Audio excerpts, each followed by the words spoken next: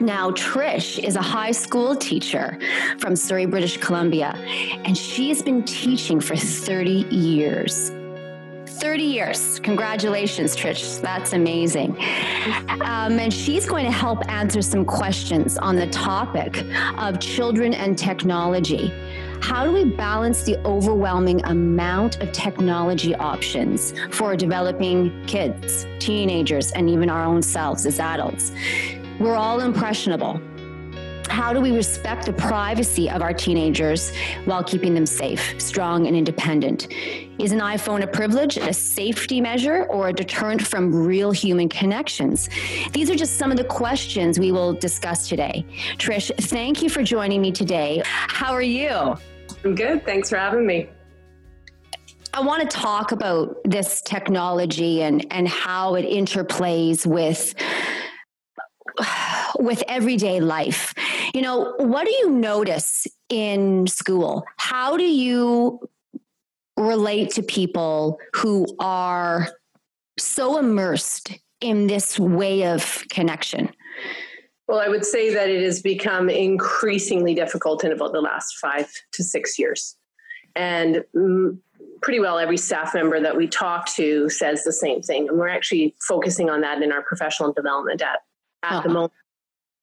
Because it is at a crisis point. We're at the point now where kids can't learn because we know from the research that it's impossible. It is absolutely impossible to think deeply and creatively while at the same time being distracted. All the research shows us that.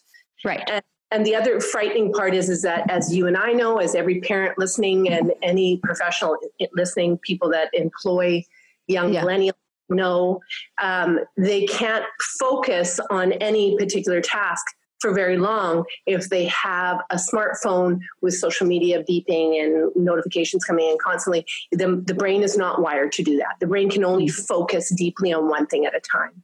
And that is the frightening part, is a lot of people don't understand that. And so they think, I'll just check my messages and I'll get right back onto my paper, because it makes it very, very difficult to do. They can't actually. Yeah, it's almost impossible, to be honest. And so for a long time, I teach a whole unit on tech addiction in my psych class. And it's a course that I developed with my students. And for the last 5 years, I've been doing a similar program and, always changing and adding new, as soon as new research comes up, sharing with the kids, and then always asking them what they feel and how they sit and how they see themselves. And I'll always have kids say, technology is not a problem for me, madam. I put my phone in my bag and it's gone. Right. And I say, I am so compelled to check my technology. And so we talk a lot about, why that is and what they think's driving that behavior. And a lot of times they don't know what's driving that behavior. And I think that's why you and I in the past have talked about conformity. And I know we'll talk about that later on today. So that's a difficult thing when every single person is doing it. But I think also that depth of creativity and that ability to go deep places we're losing that. Not just children in high school, but young adults and anybody. Adults our age can also become addicted to their technology. It's not just inherent with teens. The problem is that teens' young brains are still forming, right? Right. And so we know that between the ages of about 16 to about 25, they're going through another major brain death, where synaptic pruning is happening and their prefrontal cortex is developing. And that's where the rational thought happens. So if they are constantly reinforcing the synaptic connections, right, which is where those thoughts happen, to drive towards technology, then they cannot actually develop the other avenues to develop maybe the thought for creative writing, those kinds of things. And so that's really important. And I remember Sherry Turkle, who's a famous writer, speaker. She was on the front of Wired magazine in 1996 at the birth of the internet. That's how big she was. Wow. And in 2012, she gave yet another TED Talk. And this time it was about the internet and technology and how it's negatively affecting her students at MIT. And she's got several really good books that I recommend for your listeners. But one of them is called Reclaiming Conversation by Sherry Turkle. Reclaiming Conversation? Yeah. And she's got a couple of good books, but that one's a really good one about understanding the role of technology in our children's lives and in our lives in general. But basically what she says, and when she wrote this, she had been teaching for 30 years as well, but at MIT. Right. And she said, my students no longer write in essay format. They write in paragraphs. Their thoughts are disconnected and disjointed. They don't flow. She says, I can no longer find students that can write fully and deeply and develop a thesis from beginning to end. And that's incredibly powerful information coming from MIT. Some of the most brilliant students in the United States are going to this university. And these kids think that they can multitask, but actually we can't. The brain research shows it. We can't multitask. We're not. I was reading, and I don't know, you might know numbers, better than myself, but I was doing some research on this, and I read that approximately 8 trillion texts are sent every year with an open rate of 99%. Yeah. That doesn't surprise me at all. No. And the typical response time is under 3 minutes. Right. And texting obviously is the preferred form of communication, but and mostly for individuals under the age of 50, right? Mm-hmm. And I also read that 1/4 of the teenagers going online are averaging about 52 hours per week. Yeah, that sounds about right. Would you say that's about right? More full-time job for sure. Yeah. And that would be combined with schoolwork as well as, social media. They use it for everything, right? Yeah, but if you think about it and what you've just said, this number speaks to exactly what you just said, where you're saying, look, I'm in the classroom and here's what we're finding. And 52 hours, so they're in school 6. Yeah. Right? Like, so, okay. So, 30 hours a week of school and almost double that of being online. And here's the other thing that I've noticed. And this is the thing that's quite shocking when you look at the numbers from a long time pre-internet versus now, present time. Yeah. Yeah. My students say to me all the time, we're so stressed. We have so much work. You give too much homework. There's too much work. And I always say, really, what's really interesting about that is that I give less than half what I used to give. Wow. Less than half the amount of work. Less than half in terms of homework. And that's my academic class. That's French 12. Less than half. And the projects used to be in depth. And this was before the internet, when the kids didn't have access to the internet. They had to actually use books. And then they that can't be true. Well, I know it's true because and I remember my daughter doing this for a university paper that she had to get done. She had 6 papers that she had to have done in 8 days. And so she texted me and she said, Mom, just so you know, I'm leaving my phone at home because Kathleen and I need to go to the library and get this paper done. And we cannot have our phones with us. And post conversation, she comes home, texts me and like, so how'd that go? Oh my gosh. I cannot believe how fast we got this paper done. Mom, we got done in 3 hours. Normally it would take us 6 hours. She said, we couldn't believe how quickly we got our paper done. And I said, of course, because when distracted, as you quoted the stat I read was 23 minutes, that every time we are in full deep thought, and then we look to our phone to check a message or check a text or just see what my notification is on Instagram. Now it takes me another full 23 minutes is what the research that I read, but there's lots of different research. You look at that. Now, how do you get back to that depth of thought? Right. And what really that tells me then, because another text comes in, is that we never actually get to that full depth of thought. And that's what Sherry was talking about. And so that's what frightens me more than anything is that one of the books that I read called iMinds, fantastic book by Mari Swingle. She is a neuropsychologist. So she has got over 15 years of data showing children who suffered mostly from ADHD, most of her patients, coming in pre-internet and then post-internet. And so she ended up writing a book called iMinds, all about technology addiction and other types of addictions like porn addictions, etc. But several of the chapters focused on tech addiction and what she saw from a clinical perspective and what her data proved. And it was shocking. But basically what she said, and I really highly recommend, again, if people are interested in this kind of information, to read it for themselves. But what she said basically is that what she believes is that we are robbing our future generations of our artists. Because when we no longer have the wandering mind, and there's so much written on this now, Scientific American Mind just published something on it not too long ago. When our mind is not allowed to wander, right, we never go to boredom. And from boredom is when we start to go, and think. Then our mind goes to deeper. And now the neuroscience is starting to show that. This is the latest article I just read, was the actual neuroscience of what's happening in our brain synaptically. When our mind wanders, we go to the default mode network. It's powerful information for us to understand that this is science. This is not people's opinions anymore.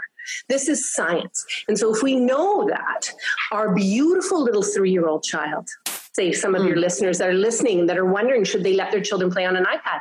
I would scream no. Do not let your children play iPad games when they're 3. Right. When you go to a restaurant, do not put your smartphone in front of your child so you and your husband can talk. Right. They need to look around the restaurant and they need to draw. They need to draw or play with their Lego. And if they want to get in and out of their seat 10 times and you have to get up 10 times, that's all part of development. That's all part of your childhood. So it's almost like we're numbing them. You see that, right? Like, I'm sure, Trish, you and all the listeners out there have been in a restaurant where you're sitting there and you're having a conversation with your person that you're with, and you see that couple or those people who are just eating it on their phone. They're not even talking. Yeah, we see it all the time. And you know what I say to my students all the time, and I think this is really important. I always operate from a point of compassion. And I say, there but for the grace of God go I. Because when I had my little children, the internet did not exist. Mine are 17, 19, and 21. And they just missed the birth of the internet. Sure, they got their phones when they were, 12 and 13. Yeah. But they still were affected by their phones. And I would say definitely one, if not 2 of my children are very connected to their phones. Yeah. And we're challenged all the time. And I have lots of rules. Me as well. But what I say to them is it is very easy for us to criticize young parents when we see them and give their kid an iPhone, give their kid an iPad so that they can sit down and have a coffee. And I always tell them the story of when I was in a Starbucks and my youngest child was only he was about 18 months and my other one was 3 and a bit. Wow. And in the days when in Starbucks they had baskets full of toys. Yeah. And so I was sleep deprived and I 3 toddlers, and I was going for coffee with a friend, and I was desperately needing adult conversation. And my youngest got up on the back of a chair because he was bored of the toys in the basket, fell backwards, split his head open, gushing blood. And I always tell that story for a reason, because it would have been so easy for me to say, okay, I'm sleep deprived. I need 5 minutes. I'm just going to play this little game on the iPad. And those are the challenges that we are faced with. And then just magnify those challenges when they're adolescents and they're screaming that they hate us because we take their phones away from them. Yeah. And that's really, really hard. And I've been there, as I'm sure you have too. Oh, I have. And I've just said, well, I know you'll hate me for a small moment. Yeah. Because I'm so awesome. And guess what? Fine. But it's really strange to me. And,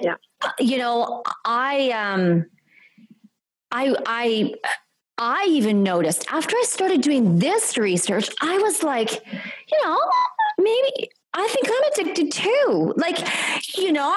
I work from this office and my work is on my phone. So I never have that time where I go to an office and I come back and I leave my work. It's always here. And this need for connection, this need for me to feel, I need to connect to that. A good example of this is that I think, and maybe you can speak to this, can we talk about the feeling of that is being created now with people, that they get everything immediately? And if you do not respond immediately, it's like, what? I text you. Yeah, I didn't answer your text. But why? Well, because, whatever the reason, but do you see and can you speak to this instant gratification? I mean, if our numbers are right, is the typical response, it says here is typical response time is under 3 minutes. And I would say for adolescents, it's probably even less. Yeah. So yes, it can absolutely speak to instant gratification. And again, it comes back to what we were talking about earlier. It's hardwired. Hardwired. Yeah. So the earlier that we expose our children to technology, the earlier they are absolutely compelled to check and to respond, because their brains are designed for dopamine. We're all designed for the hit of dopamine. It feels good. And what we need to understand is how addiction works. So addiction is that reward pathway anticipation in the brain, right? So you anticipate the reward, and as soon as you check the text and you see, it's just my mom, whatever, it's gone. But now you're anticipating the next. So that's the hardwired. That's the neuroscience. So the dopamine comes when we're anticipating the reward, not when we get the reward, which is why when you're a shopaholic, when you're on Instagram and you're checking your favorite blog for your favorite, clothing designer, you are desperate to continually check it, because that's how you get the hit of dopamine, that you get it in anticipation of the next new thing. We are hardwired that way because it's primal, right? That's why we survive, because we're wired for novelty. That's how our brains are wired. So the computer and the smartphone have been designed, particularly Snapchat and Instagram, are designed by neuroscientists from Harvard, from Princeton. They know what they're doing, and they are designing this to absolutely compel us to want more and buy more and consume more. And there's a greater conversation about consumerism, but it is absolutely connected to that. Tristan Harris is an amazing speaker out of Silicon Valley, who's actually was the whistleblower on all of this. And he has a great TED Talk talking about how software designers absolutely need to take responsibility and start designing apps that help us, like Moment. I don't know if you're familiar with Moment, but that's an app I recommend for your listeners. And what Moment does is it tracks how much you use your cell phone. And I'd like that. Yeah. So I actually recommend to my students to download it. And there's quite a few now available online in the App Store. At first, Apple was saying, no, we're not going to do that. And then they got really exposed and made to look quite bad. 60 Minutes did a piece on it as well. And suddenly Apple is now allowing those on the App Store. So there's lots of ways to help us. And that's, hopefully we'll get to talk today about how to help, because we know the problems are serious, obviously. Well, we know the problems are serious, and helping is it's frightening. Because what it does is it puts the onus back on communication and back on this need it's that the person feels disconnected, even though they're not, right? We're alone together is what Sherry Turkle says. We're alone together. We're alone together. Yeah. And there's just so much written on that. Actually, that's the name of her other book, Alone Together. Alone Together. I'm writing all these down and then we'll go over them. That's there's just so much written on this. I know that your listeners could for sure be inundated by the amount of information out there. I think the most important thing is what you're doing, which is having authentic conversations with parents and teachers. People say, here's what I've done. Here's what I'm trying to do. It's not perfect. We still have problems. We still have challenges in my family with my teens and their phones. But I think the most important thing is that we're mindful and we're talking about it. Well, and I think the thing is that, for me to say we had this under control would be a lie. Of course. For me to say that in the summer while I'm working, that my 8-year-old daughter isn't on Wii or on her iPad would not be truthful, because frankly, I find it convenient. Of course. And but then I think back to all my other babies and I go, wait a second. There's a whole bunch of different things that filter into that. But the biggest thing for me, I think, as parents, and we need to shoulder the responsibility of saying this is convenient. And so we have to wear that, I believe. And But then again, you're not taking your kid's phone before they go to school. Most of us have a purpose for that. We give our kids the phone because we want to know where they are, right? Like it's just a whole other conversation, actually, because parents actually fuel a lot of the problems as well. Well, we do. Our parents didn't have to know where we were. When we were at school, we were at school. And my mom and dad expected us. And and I think that's a good point, Trish. My parents expected me to be where I said I was. Yes. Yeah. Yeah. And I think that too, like, I think it's really important to give the message that technology and smartphones can be wonderful things. Oh, it's great. Wonderful things. There's lots of positives, and it's not all or none. It's balance. Everything is all about balance. In the classroom, I think that our days of understanding balance are numbered. I've done quite a bit of research on it for our September professional development, where I put together a lesson with one of my other colleagues with some really cool kind of little clips on YouTube, where we found schools that have gone completely cellular free, no cell phones allowed in their school, and what they've seen and the changes they've had. Then then there's another clip that I found online of a university professor who asks that her students only use the cell phones when she asks them to, and the laptops as well. She asks them to take notes with their hands. Wow. We're doing a lot of research now on that at the university level, and many of my students are coming back to tell me this, that you cannot absorb, and we know this in iMinds, she talks about it, Mari Swingle. Yeah. You don't learn the same way. They're different synaptic pathways when you write something versus when you type it into a computer.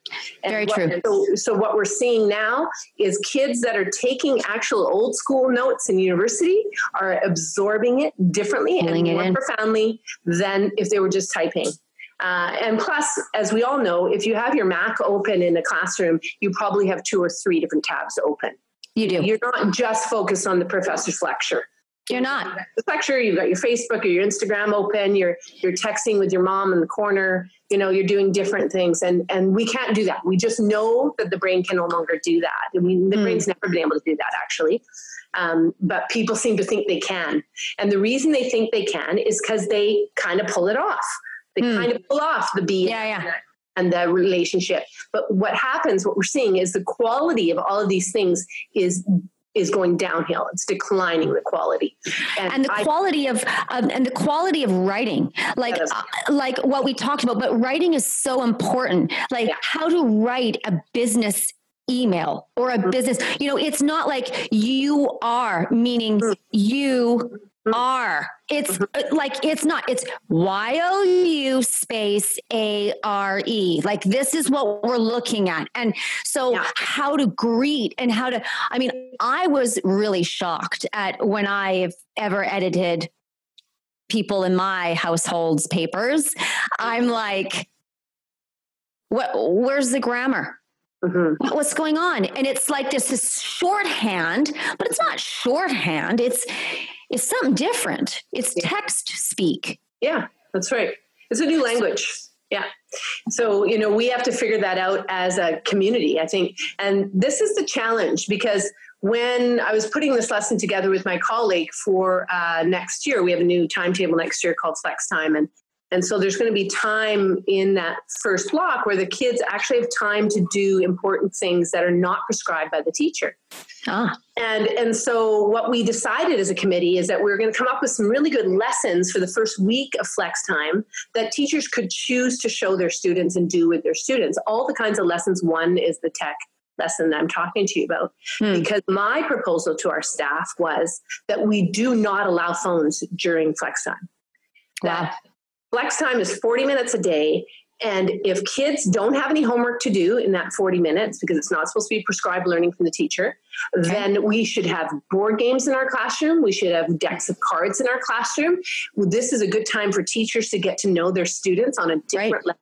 Why don't you play Risk and keep it going, put it to the side? Why don't you build a puzzle? Why don't you read a book? And teachers can have lots of books in their classrooms because kids don't pick up books anymore. So these are all, I already do the book reading once a week in my French class. And I can't believe how many things there are that we can do. And instead, my fear is that what's going to happen is that some people, teachers included, will not want to have to fight with kids during those 40 minutes because the teachers will see, hey, I need time too to do my marking, to do my, so they go to do their work. And then in that 40 minutes, we lose the opportunity to connect with our students. And this is what I'm really pushing for. But of course, it has to happen on people's own terms, right? But and it also has to start happening in a home environment too. That's the best way to get reinforcement, I think, as a school and as a teacher, is when the person that's in the home who has another level of relationship is supporting from the other side. One of the things that I wanted to talk about, I recently read an article that suggested that we are not addicted to the smartphone, but what we are addicted to is social interaction. Of course. It's always about. And the need to socialize. And there seems to be this common thread that runs through media and devices where you have the opportunity to connect to anyone, anywhere, at any time. And you get the information that fuels this basic need that has been since the foundation of human existence, which is, this connection. Yeah. And so that's the key to my addiction unit. So we're not just talking smartphones, we're talking any kind of addiction. The opposite of addiction is connection. Some of my students actually tease me that when they hear that line, they think of me. The opposite of Can I just, so let's pause. I think I have not heard that. Yeah. And I want to say it to you again. The opposite of addiction is connection. Correct. So basically as long as it's connection with a real human being, obviously, is what we're talking about. So basically take anything that we're addicted to, whether it be alcohol, marijuana, smartphones, it doesn't really matter what it is. Sure. We are hardwired for attachment as human beings, right? Yes. We are social beings. And when we talk about conformity and peer pressure, all of that, social media plays into all of that, right? Right. So we are hardwired to belong and to attach. The only human beings that are not wired that way are psychopaths, right? Because their brains actually are not wired the same way. Their brains don't function the same way. Different parts of their frontal lobe do not wire the same way as ours do. So they don't actually look for connection. They don't need it. Right. The rest of us do. So that means all the rest of us need connection. So if a young child, particularly adolescents, when they're the most vulnerable, this is the hardest time of their lives. The majority of human beings, you ask anybody our age, they will tell you, I never would want to be a teenager again. Ever. Whenever I tell people that I'm a high school teacher, they say, oh my goodness, isn't that hard? And I say, no, it's amazing. But the reason it's amazing is because my students know that I totally understand how hard it is for them to be a teenager. Yes, and I do not say, which a lot of adults do, if you think your life is tough, just try having a mortgage. Just try having bills. Just try having people angry with you at work. I'm like, are you kidding me? You don't say that. Well, and adults do it all the time. I hear my students tell me this all the time, that they go through this with their parents who don't understand the stress they have. No. And then social media makes it worse for them, or they're numbing with alcohol, which is, I think the stat I was just reading in the conformity article that I was reading by Dumas, 2012 research study that she did on identity development, identity exploration, they call it, and identity commitment. So these are identity exploration and identity commitment. So these are the two things that young teens go through. Interesting. And what all the research shows us is if the higher amount of identity exploration and commitment that a young person, let's say from age 14 to 18, high school years, let's say grade 9, grade 8, the higher that is, the lower correlation to substance abuse, to risk-taking behaviors, any kind of risk-taking behaviors.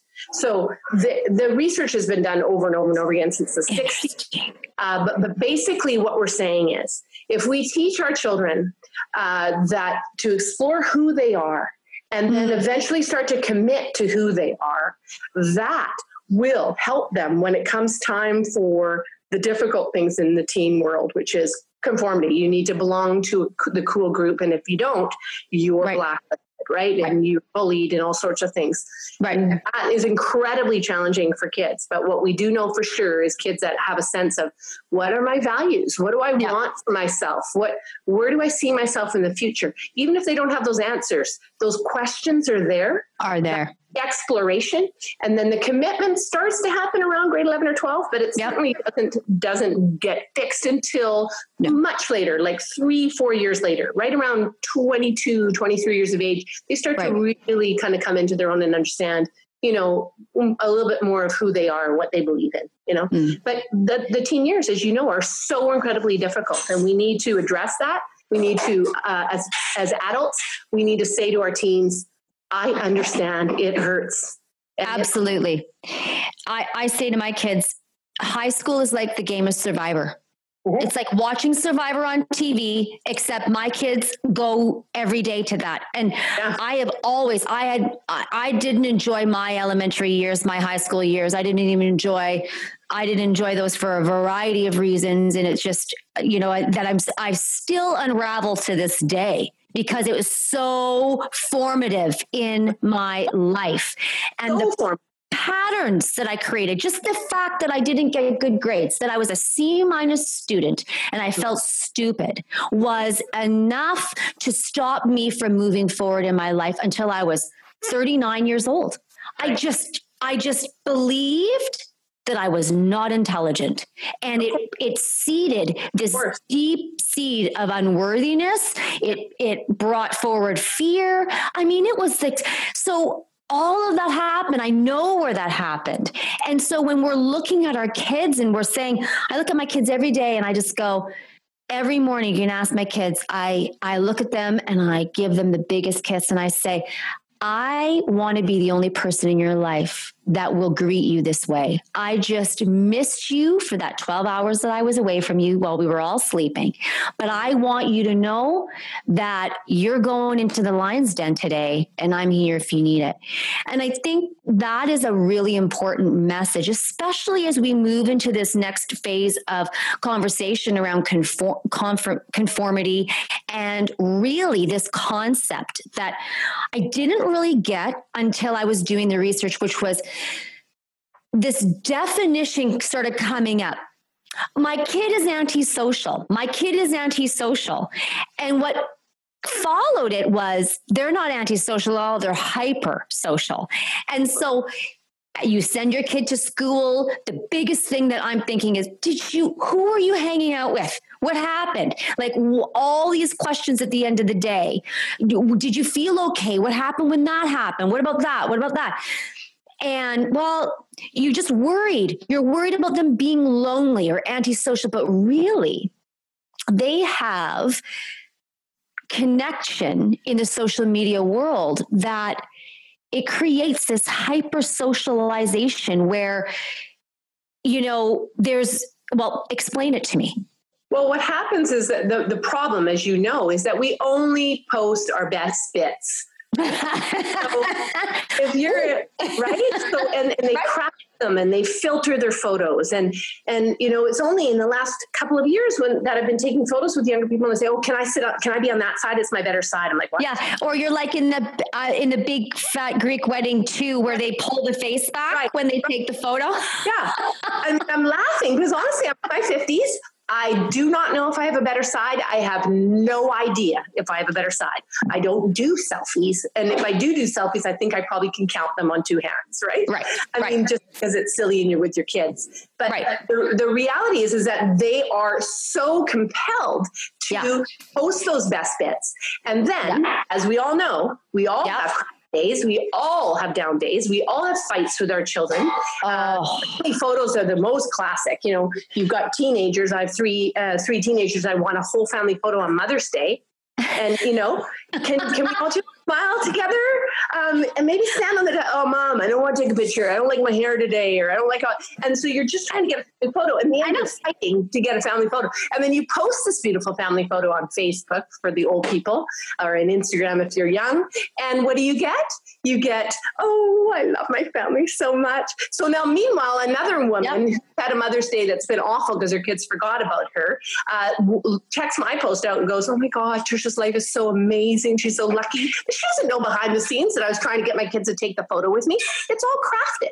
And I mean, even if I don't even know what side I look good on, I certainly know that I want people to think I'm happy. And this is really important. Right? Because I was talking to somebody, I was doing an interview with a family whose child has autism. Mm-hmm. And I can't actually remember the family, but I remember the conversation, the tone. And they said something that was really important to me. They said, you know, my life, I had to stop looking at Facebook because my life was so terrible compared to, I was holding on by the thinnest thread that when I would look at my friends, I would feel depressed. I would feel alone. It would isolate me further. And I'd say to myself, why aren't you seeing me? Why are you doing this? You're all, excited about everything, but you don't know me. You've forgotten about me. Exactly. You know that the research is out on Facebook. It's obviously new research. There's not enough of it that's been, replicated, but there is research out there that shows a high correlation of depression for the more you use Facebook. Yeah, absolutely. Instagram research hasn't come out yet, but it will, and it will. It will. Oh yeah. In the same numbers, I believe. Yeah. So what's the solution? Right. What is the solution?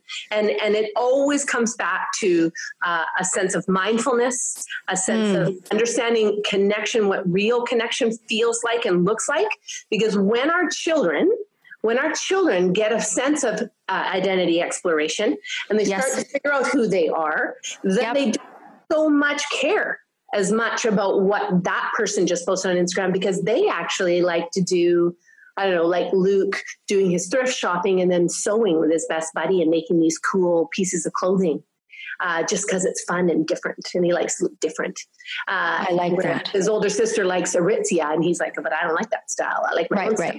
So there's that identity exploration, which I really encourage, right? Because then he doesn't care so much going into grade 12.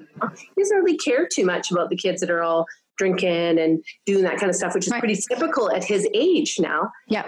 He's a pretty cool kid, but he doesn't need to do those kinds of things because he has a sense of who he is and what he wants to do. And I know that your kids are similar. They are. Yeah. And the question I have to you is, can you say to the listener, because I don't want to ever forget these most important things and just adding a why or how to in there. Yeah. So this identity exploration, what, in your opinion, would be the first step? If somebody was just going to take a step, what would you suggest as a first step, a first thought, a first move towards, this value and belief that you talk about, where the identity exploration sort of begins to... Well, I think you and I both know that's a very, very heavy-seated question, because identity exploration starts at a very young age. It does. It happens in the micro moments. It happens in the little conversations that we have with our children. It happens in the good nights and in the good mornings. It happens when they are breaking your rules and how you deal with it. Yeah. All of those things come back to, do you have a solid sense of yourself as a parent? What is important to you? And therefore model that and live that, because we can talk all we want as parents and as teachers. And the same goes for me as a teacher. If I stand in front of all of my students and tell them, this is what I think is important, you guys, but they know that I'm not living my life that way, they're not listening to me for 5 seconds, but I continually make myself vulnerable in front of my students. I tell them mistakes that I've made, about what I learned from those mistakes, about how I'm growing. We talk a lot about mindfulness and meditation in my classes, and I lead my students through some meditations every semester. And I tell them, I'm very new at this. I've only been doing it for 1.5 years. I'm very new at it. And yet my whole life I said, I'd like to learn how to meditate, maybe someday. Finally, I did it. And I tell them, there is no right or wrong to meditation. There is no right or wrong to mindfulness. It is just about being present. It doesn't mean you have to close your eyes and get all zen and you don't have to do any of that. All you have to do is try to bring yourself to the present moment when there are things going on with your team, like where they are tonight. Why aren't they home on time for curfew? So would you say to the young teenager, young adult, the first step towards this path before you commit really to your identity is to move into a place of mindfulness, awareness of your body, move into an awareness of what you're thinking, how you're feeling. And we're encouraging, you and I are having this conversation because the exhortation is read a book. Yeah. Begin to move and understand that technology is an important gift. We get that, but we must begin to pull ourselves away a little bit because there's. Reading a book is a big step for a lot of kids. Sadly, it is. It's a big step. Huge. So how about when you're reading whatever your favorite blog is, ask important questions of those. Oh, even better. Scrap what I said, everyone. Scrap what I said. Go with Trish. I think that's totally legit, reading a book, but I think that those are big steps. I see it. It's hard for me to get students to read books. It's hard for me to get my own children to read books. I know how hard that is. And I just went to the library today. Like I love books. Right? Okay, but Trish, this is really important. What we're saying here, what you just said to me is huge. It didn't even dawn on me. Okay. So small steps, critical thinking, ask, who wrote this? So this is what I teach in my course all the time. So you're reading something online. Check and see the bio of that person. Where are they coming from? Like, what's their background? And I don't necessarily mean, you guys, do they have a PhD? That's wonderful if they have a PhD. But what is their story? What is their story? What do they bring to the table? Okay. Because, for example, one of my favorite authors at the moment, Glennon Doyle Melton, who I told you wrote Love Warrior. She does not have a PhD. And yet she has one of the most watched TED Talks of all time, besides Brene Brown and Sir Ken Robinson, both of which I highly recommend. And you listen to her words, and where does her experience come from? It comes from a very difficult childhood where she built up amazing resilience. And with that resilience, the way she developed her resilience is by stepping back and looking at her life and questioning all the time, questioning. Yeah. And that is what I endeavor to do. I don't give my students the answers. There are no right answers in my psychology class. One of the reasons why they say the class is hard, because I require them to critically think, and I require them to ask themselves, what am I interested in? What do I want to know about? So when they have to add their main assignment, one of the main assignments is a profound question. So what is jealousy? Why are people jealous? Are girls more jealous than boys? At what age do we get like this? What is it that propels us to it? And all these micro questions that come from it. And they say to me, that was really cool. Thanks for asking me to do that. You call it a profound question. Yeah. Well, Ireland did a couple of them for me. She sure did. And when you do a profound question, what it gets you to do is to start thinking about the things that you're curious about. Right? Sure. That curiosity is what we're trying to nurture in kids, because when you're curious, then you can think outside the little social media bubble that you've been sucked into, that vortex you've been sucked into, like all kids get sucked into, most kids get sucked into, because then you start saying, oh, wow, this really is just a bubble, isn't it? And when I look outside of this bubble, there's so many other bigger questions and more interesting things. It's why I bring people in my classroom to tell their stories all the time. Just like you're doing on your podcast, I do in my classroom. I want people to come in and tell their story, Because then they go, oh, that's what fourth year university looks like. Because it forces a moving outside of yourself. It forces you to move away from here, and you're looking out and you're going, okay, now that person, I just watched them, or I heard them talk. They have an experience they're sharing. So now it becomes this other level for people. Yeah, that's where the exploration happens. Okay. And for your listeners, particularly parents, it's one of the keys, I believe, to good parenting is to then, when your children become adolescents, to encourage the friends that you have in your life who are similarly minded, who have similar values to you, to please parent my child. I'm happy to parent yours. It takes a community to parent children.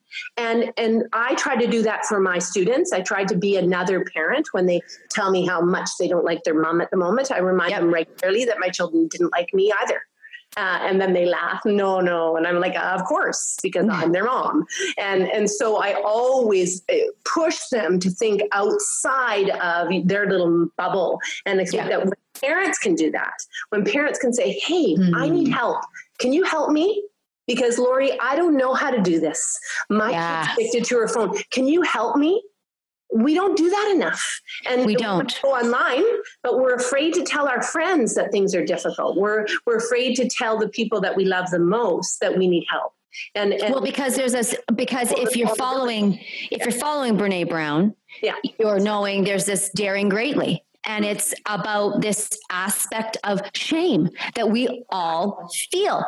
But this translates, because then you move into, we're still talking about this hyperconnectivity. We're still talking about this. We're moving into this other aspect where there's shame.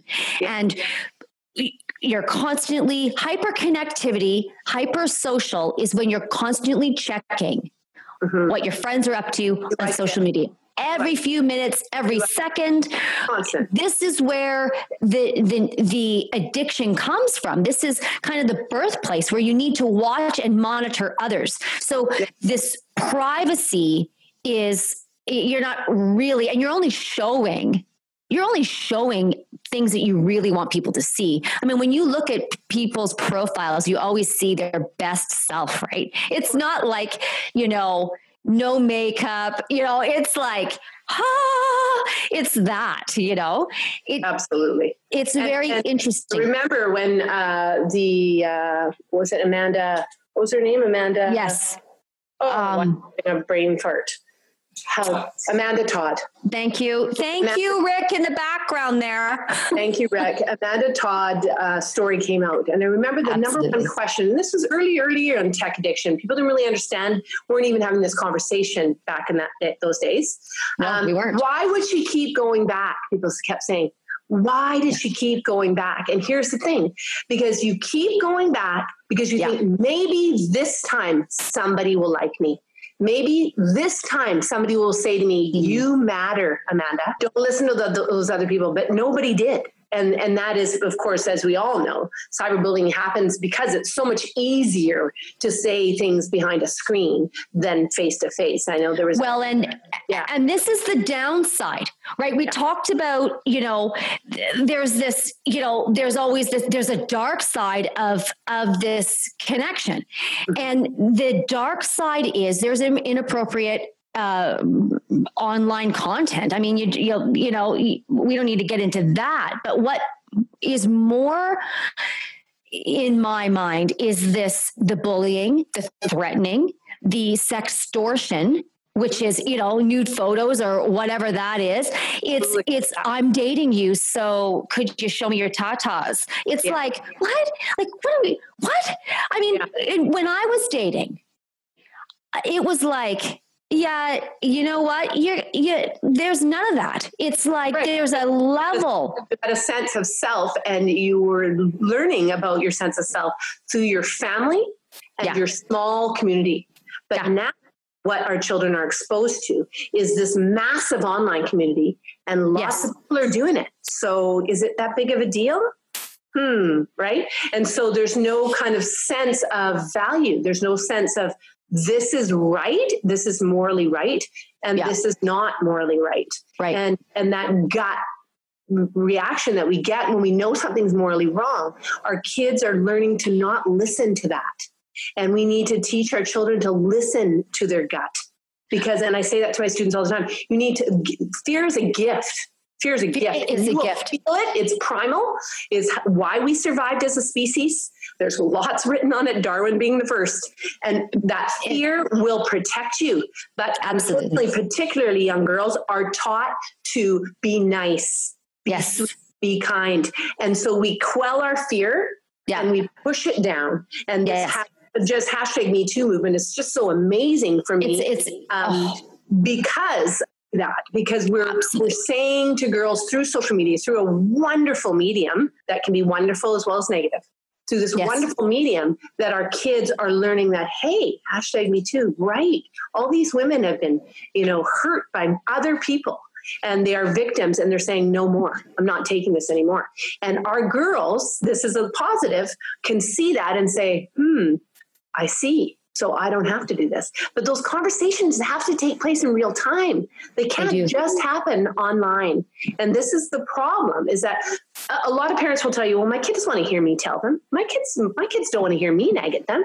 All they ever do is talk all day long. And then if I try to say those things to my own children, they'll roll their eyes at me. They'll, whatever. And mom. Like a teenager. But I think the key is you still say them. You still say it. Whether they're rolling their eyes at you or whether you don't think they're listening, they are listening and they are watching you. Well, and I think this is really important because I was talking to a family a while ago who had an issue with this sextortion issue. And, it just scratched the surface for me because this individual literally, it was this group. And the powerful thing for me, I said, what was the first thing you did? They responded, I shut down social media. Mm-hmm. And then I realized who my real friends were. Mm-hmm. Exactly. And she said, I had 60, 70 kids that made me feel valuable. Who doesn't feel valuable when you've got 5,000 hits or 5,000 likes or, I'm amazing. But it's not. But then it's not real. It's when the dust settles and there's one friend. That's right. And then that's depression, right? And it's like, okay, now I'm depressed because I only really have one friend. And not only are you dealing with depression, but with cyberbullying and the threatening, it moves into this group dynamic that is groups can be powerful, but it is also can be very dangerous. Of course. I mean, there's lots written on that in social psychology. I mean, you could go on for a long time talking about groupthink and group conformity and the social pressure and social norms and what's okay and what isn't okay. But at the end of the day, we have to look at the child themselves. And what I think we've lost in our own homes, Lori, and it's why the kids want so badly in my class to talk all the time. Wow. They let's just talk. Let's just talk, man. Let's talk. Is because people are not talking anymore. They're not having the conversations that you and I are having. No. They're not talking about these things. No. And so, for example, let's go back to your example of I only have one friend. Well, I say that regularly to my students. You only need one friend. Only one. You only need one friend. You need one trusted adult in your life. Yep. You need one friend. And don't let anybody else tell you anything differently. You just need one good friend who gets you, who will be there for you. And what is a friend, by the way? A friend is someone who makes you feel good about who you are. Absolutely. That's it. They make you feel good about who you are. And that's right. They can do that. If a friend can make you feel good about who you are and you do the same for your friend, there's a friendship. But if you're constantly questioning who you are and what you wear and how you look and how you speak because this person is questioning you all the time, that's not a friend. And they struggle with knowing what that looks like because we don't even talk about it anymore. And because somebody has 2,000 friends on Instagram, we think that means they're super popular people. No, that's right. That's not real friendship. So whether or not they roll their eyes at you or not as a parent, Talk about your own friendships. Talk about your struggles with your friends. Talk about how your friendships have changed and what's important to you. And again, they will probably roll their eyes at you, but they are still listening. They hear it. And I'm telling you, I know this from my own personal experience as a parent and also in the classroom. And I think that that's super powerful information. It is the micro moments that create relationships with our children. And we need to focus on that. There's no big fix. There's not one size fits all. All you need to do is be real about who you are with your children. Be real about your love. When you mess up, apologize. It's all in kindergarten. But talk to your children, even if they don't want to talk to you. They don't have to talk to you. Can we talk about, well, what you say is true. And I think the most powerful thing that I'm hearing from you, and you've been repeating it over and over again, is micro moments. And I parent that way. I interact with myself in micro moments. It's always like, well, why did I do that? Why am I doing this? But can we talk about conformity? Like about what are you thinking? What do you see happening here? Because I mean, we know that there's like I was quoting the research earlier, that we know there's so much research on conformity. We know that it starts typically, it used to start later. Now it's starting earlier. So around, grade 6, even grade 5, unfortunately, see young children starting to realize, I don't fit. I feel I don't really fit in. And so they will do different things to try to fit in. They may numb themselves through whatever it may be, unfortunately for a lot of our girls, as they get to grade 9, grade 8 and grade 9, we start to see eating disorders, those kinds of abilities to try to numb themselves. Why? Because they are in control of that, right? They need some kind of control over their lives, and they feel completely out of control when it comes to social media. So it is an incredibly difficult landscape to navigate. And what I believe is that when you give kids the information about what we're talking about here, so social psychology, basically, conformity, social norms, all of those different things, when you tell them about it, and then you say, guess what? Here's the research. Here's what it shows, or just even give an example of what happened to you as a kid, but then tell them that this is what happens all the time. This is what the bystander effect is. This is what this is. And then even if they don't go, wow, that's interesting, they're still thinking, oh, so when I do that. And so when we talk about it in the class, 11 and 12, my students will tell me, by grade 11 and 12, madam, we're not really conforming as much anymore. They're still conforming. You and I still conform. We all conform. I mean, absolutely. I wouldn't be buying my clothes at Aritzia if I didn't conform, right? Me either. Or my makeup at Sephora. Exactly. So we all conform. It doesn't mean you're weak, but what it does mean is that you're just human. It's part of being human, conforming. The point is that we have to teach our children to not lose themselves within that conformity. And so that's where the identity. That's a really good point. Yeah, identity exploration and then commitment comes in. So by about grade 11 and 12, like I was saying to you, and even up until, 2-3 years post-secondary, they start to kind of get a sense of, who am I? What do I want to do with my life? What am I passionate about? What do I love to do? What can I do to make a difference in the world? Those questions start to happen with identity commitment. But identity exploration is that kind of painful age between grade 5, 6, and about grade 10. Long time. And this is, where we have, just recently a tragedy, of course, in our neighborhood that was so tragic, that we see this incredible push to drink and to do risky behaviors. And it's just heartbreaking because they all go through it. Everybody goes through it, but it's about whether or not that alcohol is just a little bit too heavy, or the drugs were just a little bit too much and they didn't expect that they were going to take what they took, or, were they pressured to taking it, all of those things. And we know that research shows that. And I think, and I heard months and months ago, and this isn't just exclusive in our community, this is exclusive in every community, I would imagine. There's kids that start to drink, and then they drink, and they this particular person's getting, all the shots and whatever, and then they go unconscious. And it's like, there's something there that, what happens to the group, and why is there not one person that just sort of goes, this isn't right? I was talking to my kids about it because of different tragedies and different things that we've been hearing, around the world, and just looking at this research. And I'm saying to my kids, okay, so you have a phone, and it's so easy just to sort of pretend you're taking a call from somebody and phone 911, or what stopped, Trish, do you know what's stopping this?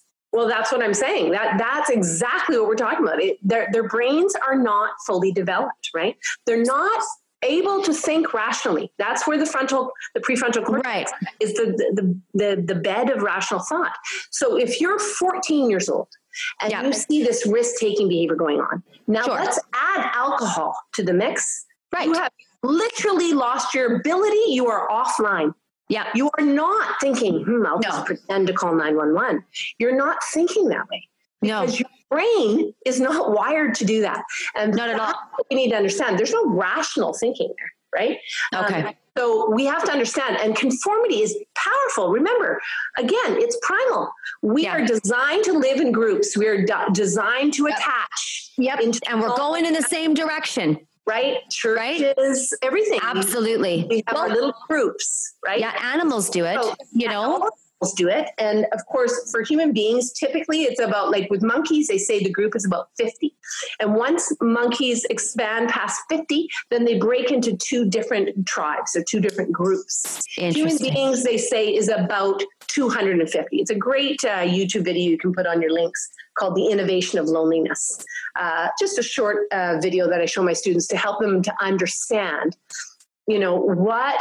what's the science behind conformity and why we need to belong so much. And so social media is a perfect vehicle to speak to that primal need to belong.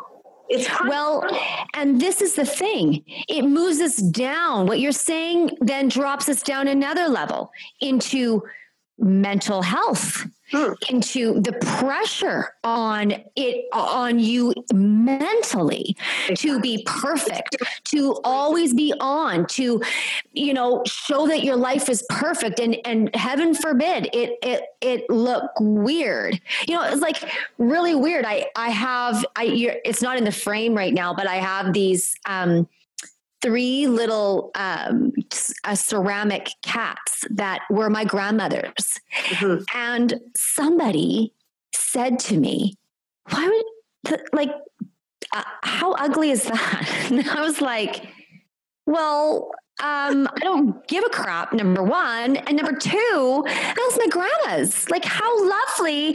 It's a piece of my childhood. These were something that I adored. And yet you're like, but it's not current. And I was like, it isn't. Like, and so your point is that even at our age, people are still doing it, right? It's not still doing it.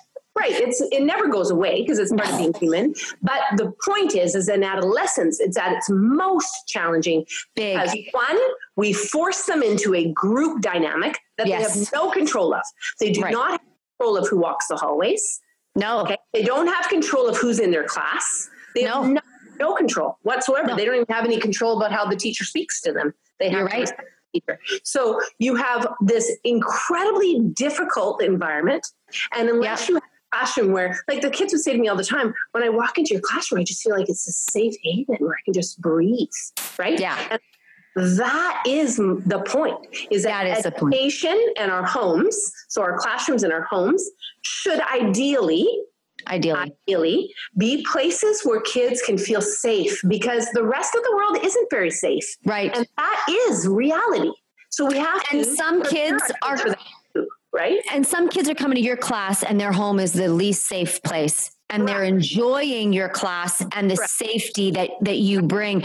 That's the power of the teacher. That's the community that you were talking about earlier, where, you know, you might be the friends, you might be the mother to the friend, but you can still have this impact in anyone's life in any way.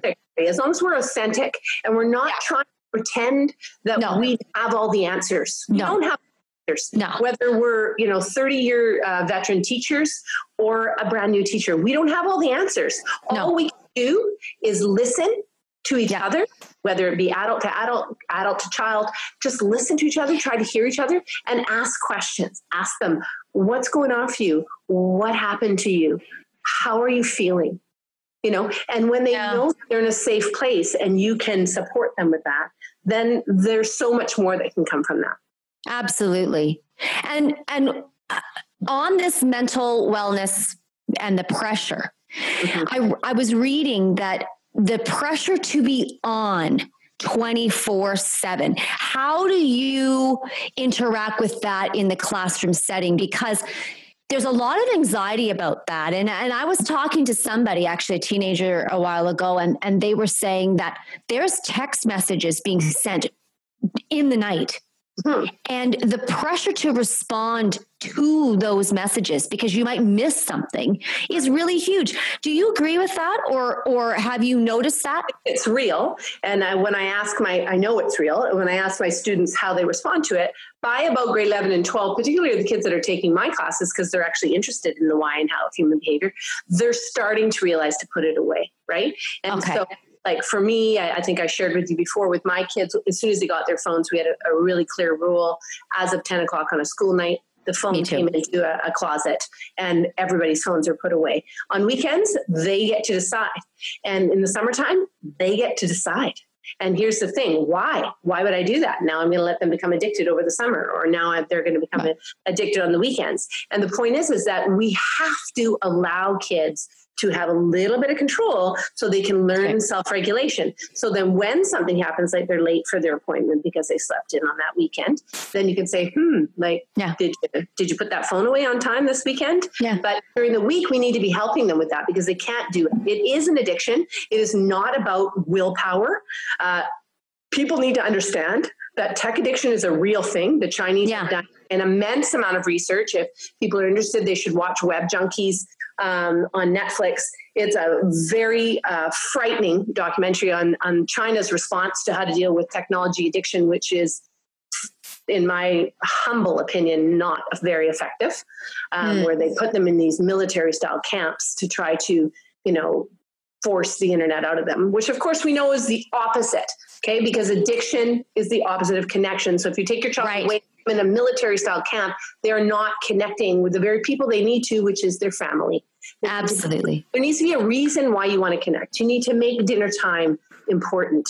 You need to make it important to go and watch your children play sports. You need to encourage your children to do other activities, whether it's sports or art or music or whatever.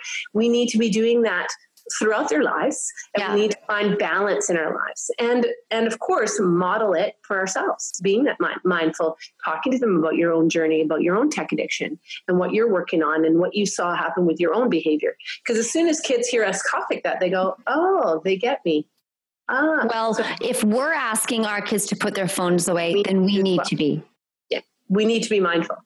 We need to be mindful, and we need to focus on those micro moments. Yeah. Trish, this has been a fantastic conversation. And I'm so excited that we were able to talk, because I've wanted to talk to you for quite some time.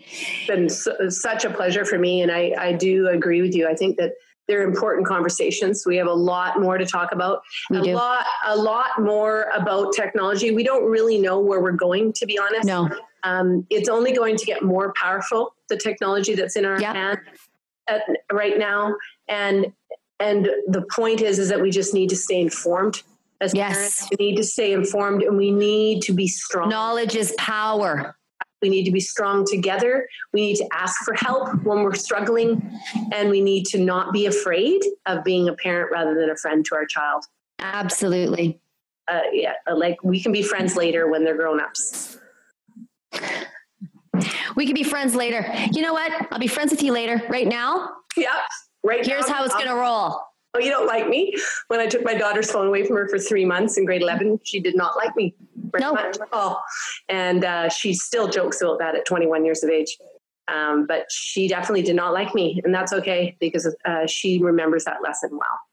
And my daughter didn't like me when I said she was 6 years old and she wanted something in the store. And I was way out in North Vancouver and I lived in White Rock. And she said, can I have these? And they were those alphabet letters that go on the fridge. Yeah. And I said, you already have a set. You don't, but mine aren't sparkly like this. I want these. I said, no, I'm sorry. I'm not getting them for you. And she turned to me and she said, you don't know how to love me. Mm. And I said, oh, I sure do. Get your carcass in the car. And it was a long drive home. My mom didn't even talk to me. She knew I was so upset. I pulled into the yard. I said, wait here. And my mom watched the kids. And I went up to her room and I took 2 huge bins and I put all her items in those bins. And I said, and I brought her into her room and I said, this is what love looks like because you have so much. And this was something that you were willing to, you thought that this would make you happy, those little alphabet letters, and it doesn't. You're going to have to earn it back. Ireland still talks about that day. It does. A friend of mine who's an addictions counselor in White Rock always says this line, and it's just so powerful. I don't know if he got it from Gabor Mate. I feel like it's a Gabor Mate line, but it's addiction is an external reach for internal well-being. Oh, wow. That's really, really powerful. I'm pretty sure it's wow. Right? So think about external reach for internal well-being. So whenever we have to go outside of ourselves to feel yes, no matter if it's that next pair of shoes or if it's the furniture or the painting, it doesn't really matter what it is. When we need to do that, then we have to question, is that going to make me feel better about who I am? Yes. Because, and that's the core of what we're talking about, Trish, because the reality is, when we're talking about social media and we are actually going outside of ourselves to get everything we need and we're not going internally. And this is the power of this. That's the anxiety. That's the depression, because you don't feel connected to the world because you're always reaching outside of yourself for that which it needs to come from inside. And talking, you are right. Talking about Amanda Todd for a moment. Yeah. You know, she was reaching out. She wanted to be seen. Of course. And who doesn't want to be seen? But when the reality struck that, you know, I don't have any friends anyway, and it began to crumble, you know, that's where you move into these very painful aspects of the dark side of this need for connection. Well, and look at the popularity of the television series 13 Reasons Why. Oh, why do children want to watch that? Think about it. Because they see it and they see their lives. They see the challenges that they're facing. And so, you know, when you look at a show like that, it frightens most of us as adults. It absolutely frightens us. Yeah. But they're talking about very difficult subjects, and we need to be honest with our children, because anything they talk about in 13 Reasons Why they can find on the internet in 5 minutes. I know. So, but let's not talk about suicide, because then you might, you know, provoke somebody to have suicide ideations. Well, we know that's garbage. I bring suicide counselors into my classroom to talk about suicide, to give the kids all of the information they could possibly need, and then the help if they think somebody is going to hurt themselves. And and those kinds of things are difficult conversations, right? And if we don't have those conversations, all the difficult conversations, then our kids are going to continue to have more anxiety and more depression. right? We need to have those hard conversations, and we need to continually tell our children that we love them, that we are here for them, and that yes, we're flawed and we're making mistakes all the time, but we're going to do the best that we can to show you that you are loved unconditionally, even when you're nasty to me, which of course happens, right? Yes. Now, how, and maybe we can wrap up with this, but so somebody is listening who is saying, yeah, you know what, I am struggling with this addiction. I want to branch out a little bit more. What can they do? What do you do? How do we move? As an adolescent or as an adult? Adolescent. Well, for adolescents, one of the things you actually mentioned, which was to delete the social media apps, helps a lot. And a lot of my students have told me that they've done that simply because they can still get to their social media application by going through Safari or Google, but it makes it that much harder. And when it's a little bit more work, then they aren't as compelled to click on it when they have 2 seconds. So just a simple little thing like that. Consider downloading Moment to let you have an idea of how many hours you actually spend on your phone and how many times you check it. And it touch the home button. It checks just to see your checking behaviors. Because Trish, that you say that it really gets me, because I didn't read one of these little lovely facts, but it said not only does a quarter of the teenagers, online is 52 hours a week, but picked up their device nearly 1,500 times per week for close to 3 hours a day. Yeah, it's in their hands all the time, right? They don't let go of it, right? You see, no. You take a phone away, it's like that's similar to OCD behaviors, right? Yeah. Compulsive behaviors, which of course it isn't OCD, but it is definitely what we see in the brain, at least what the research says we see in the brain, is it's very closely correlated with what we see in addiction, right? In gambling addiction, porn addiction, doesn't really matter what, it's that immediate hit of dopamine to the reward pathway. And so we think, maybe this text, maybe this. And so if they can do that, I understand that the latest software update for iPhone, I just got it from I just got an email today. I belong to an online community of a director who she wrote and produced and directed the film Screenagers. Have you heard of the film Screenagers? You can only see it. You can only see it by going to. You can only see it by going to an actual screening of it. Okay. But I highly recommend it. And right now she's got the 10 best documentaries to watch as a family. I will send it to you so that you can put it on your website. But films to watch with children and teens. And one's called Dealt. Another one is Won't You Be My Neighbor? Touch the Sound. Some very I haven't seen most of these. So I look forward to looking at them and seeing what she's recommending. But basically the director of this film, Screenagers, is talking about exactly what we're talking about, talking to all the experts on what can we do differently? How can we help our children? How can we balance? And, it is going to be, it's going to continue to evolve, this story, because the biggest challenge being, of course, as you and I know, is that artificial intelligence is changing at such a rapid growth that now my latest Scientific American Mind that just came in my inbox that I haven't had a chance to read yet is how artificial intelligence is starting to show emotion now. They're starting to figure that out because, of course, that's what delineates, right? Human beings. That's right. Absolutely. Artificial intelligence is that it doesn't know how to appreciate a piece of art. Right. But now we're talking, that this could very possibly be by 2050, the ability of a computer to do that. To Unreal. You and feel and read your emotion by looking at your face right now and be able to say, you touched your fingers to your mouth. Well, that means, and unfortunately, as you and I both know, a lot of our children don't know how to read anything. They don't know how to read our facial gestures anymore because they're not having conversation. So they're not having conversations. And so I think that we are beginning to create the conversation because like you're suggesting, we're going to need to have harder conversations than this in the years to come. And so we need to start getting used to these conversations. And this is why this show is so important to me, because I don't care about being in a studio. And, like the sun is dropping and it's weird lighting.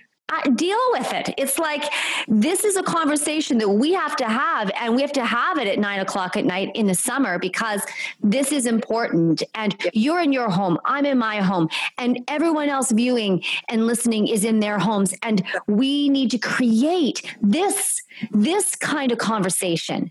And so what you're saying is micro moments matter. You're saying you're drawing an attention to where when a kid is, or not a kid, but the age of identity, right? Yeah. You said identity exploration and identity commitment, and where technology is coming in right at those peak moments, and it's creating an imbalance or a skewed sense of what that identity they don't have the ability to process that yet. Their brains are not fully developed. Right. We need to help them with that. We didn't even get to talking about the binge drinking culture that is completely different than when we were in university. And you're right. And which is why you have to come back on the show. Yeah. There's a phenomenal article in The Atlantic about binge drinking culture in college campuses. Oh, we got to talk about this. Yeah, it's powerful stuff, because it's powerful. That's what we're seeing. Like UBC right now. I went to UBC, and at UBC, they have full-time security guards on 24/7 now. Yeah. Not just because of how dangerous it is for young women on campus. 1 in 5 women have a very, very great possibility of being raped on campus. 1 in 5 before they graduate. 1 in 5. 1 in 5. And so that's that. But then there's the binge drinking culture that corresponds. And the article talks a lot about why is that? And one of the big things, which is, again, something we didn't touch on, is the difference between the parenting of that day and our day today, and the hover parenting, the helicopter. That's right. Snowplow parenting. There's lots of different terms, meaning different degrees of protection, and this inability of parents to allow their children to fail, to see failure as a good thing, and therefore to allow them to make mistakes, so that by the time they are finally free of you, which is in university, that then they are making calculated risk benefit ratio. They're looking at it and saying, is it worth it to do that? I don't know. You're always going to have the kid that's going to binge to blackout when we were kids. But now it's more the norm than it was when we were kids. And what the experts are starting to guess, and of course they're not sure, they can't prove it, but they're starting to see that there has a lot to do with the way these kids have been parented. That their parents were the same parents that were giving their kids shots in the rec room downstairs when they were in grade 11, so that they're safe. At least they're safe then. I know my children are safe. But the problem with that flawed thinking is that when we do that, when we give our children alcohol because we think they're going to get it anyway, Trish. Right. What are you, just some naive parent? No, I'm not. What I am is a parent who knows that developmentally our children need to take risks to find out what's worth it and what isn't worth it. If I do this, will I lose my parents' respect and trust? And that needs to matter to them. So if you're the parent giving them the vodka and then you say, well, they're safe that way because I know how much I gave them, who are you kidding? That you don't think they can get more vodka? Like they can get as much as they want. So you gave them some and you literally said it's okay to break the law. So and not only you gave them something, Trish, but now you're responsible. Oh yeah. And has that ever entered up the person who's doing the boot, the person that's doing it?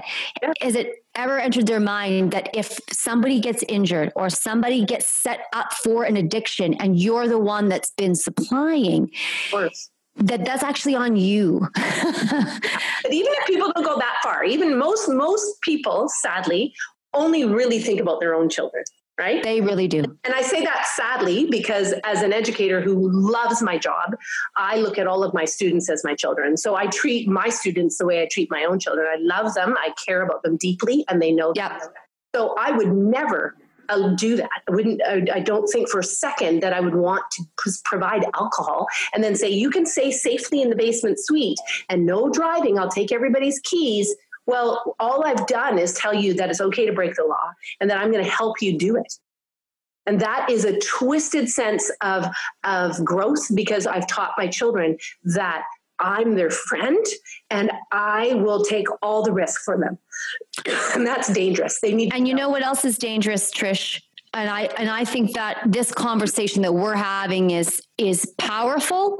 And of course, we're going to have you back on to have that conversation.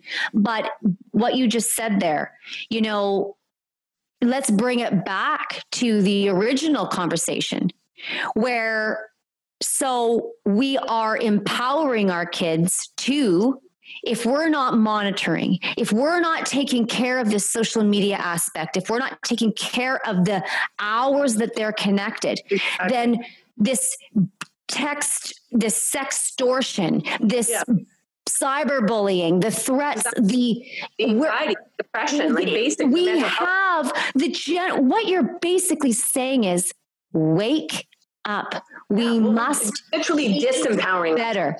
We need to be better.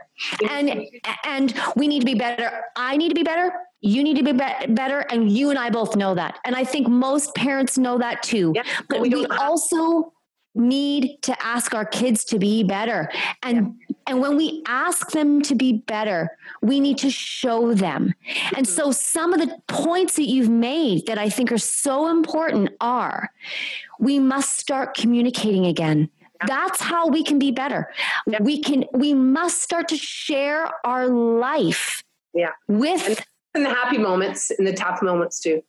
The sad ones. We need to reach to our friends to help us parent. Yes. We need to reach to our teachers. We need to be honest with our teachers. I will tell you, one of the most common complaints of teachers is, I didn't know that kid lost his mother. I didn't know that kid was struggling with clinical anxiety. Why? Because everybody hides it. Why? Because of stigma. But if you are a parent of a grade 9 boy who has struggled with cyberbullying and has all these issues, if you can just trust one teacher, just one teacher, find out what the teachers are like. I understand that you can give the information to anybody, but find a teacher that you know has good reputation and trust them with that information. And then get them to help you parent their child. I have done that for all 3 of my children. I have made sure that there were colleagues that I was working with that were my my children's teachers, that they knew what my kid was suffering from if I knew I could trust them. Wow. Then they help me parent my child. So reach out to each other. Remember that addiction, the core of addiction is an external reach for internal well-being. Remember that conformity and all of the ideas of social norms, the social media is absolutely primal. We all fall into it, but that children's brains aren't fully developed yet. So we need to help them with that. Remember that we need to set limits. We need to have rules around technology in our house, and it will not be easy. There will be fights and they will not like you.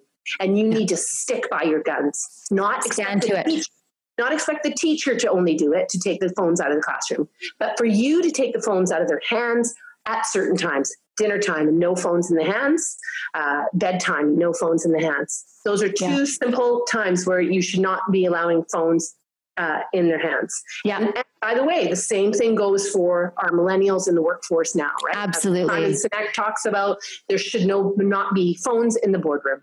There should be no phones in the boardrooms, because that's how you and I as colleagues get to know each other. And then I start to care more about who you are. That's because right. We have micro moments of you and I talking about your dad or your mom not being well. That's right. That's how we do let's start caring more. And you can't care enough. You know, it's so important. And so I just want to say thank you, Trish. This has been an enlightening conversation. And I know that, you know, the listeners are feeling the same that I'm feeling. And I have a sense that there's still more in the Trish Wagner well that I need to, I gotta tap into that. And I hope that you give me another opportunity to. Thank you for the opportunity to talk to you. And I hope it helps some people. I know it helps me just talking about it. It just reinforces, right? We're always learning. Well, and I think another point of conversation is to talk about what you actually are doing in the classroom, because I think for parents and for grandparents or guardians or whomever, it would be very helpful to really see what you're doing. I know my daughter was in your class, and I tell you, it created incredible conversation. And the fact that someone that I never met before was saying the things that I have been saying for years was the most powerful thing that it's just beautiful. So thank you for doing all of this. And thank you for loving all of these kids that you've loved for 30 years. You truly are a treasure. And there's something here that you are just amazing. Thank you so much. Thanks for having me.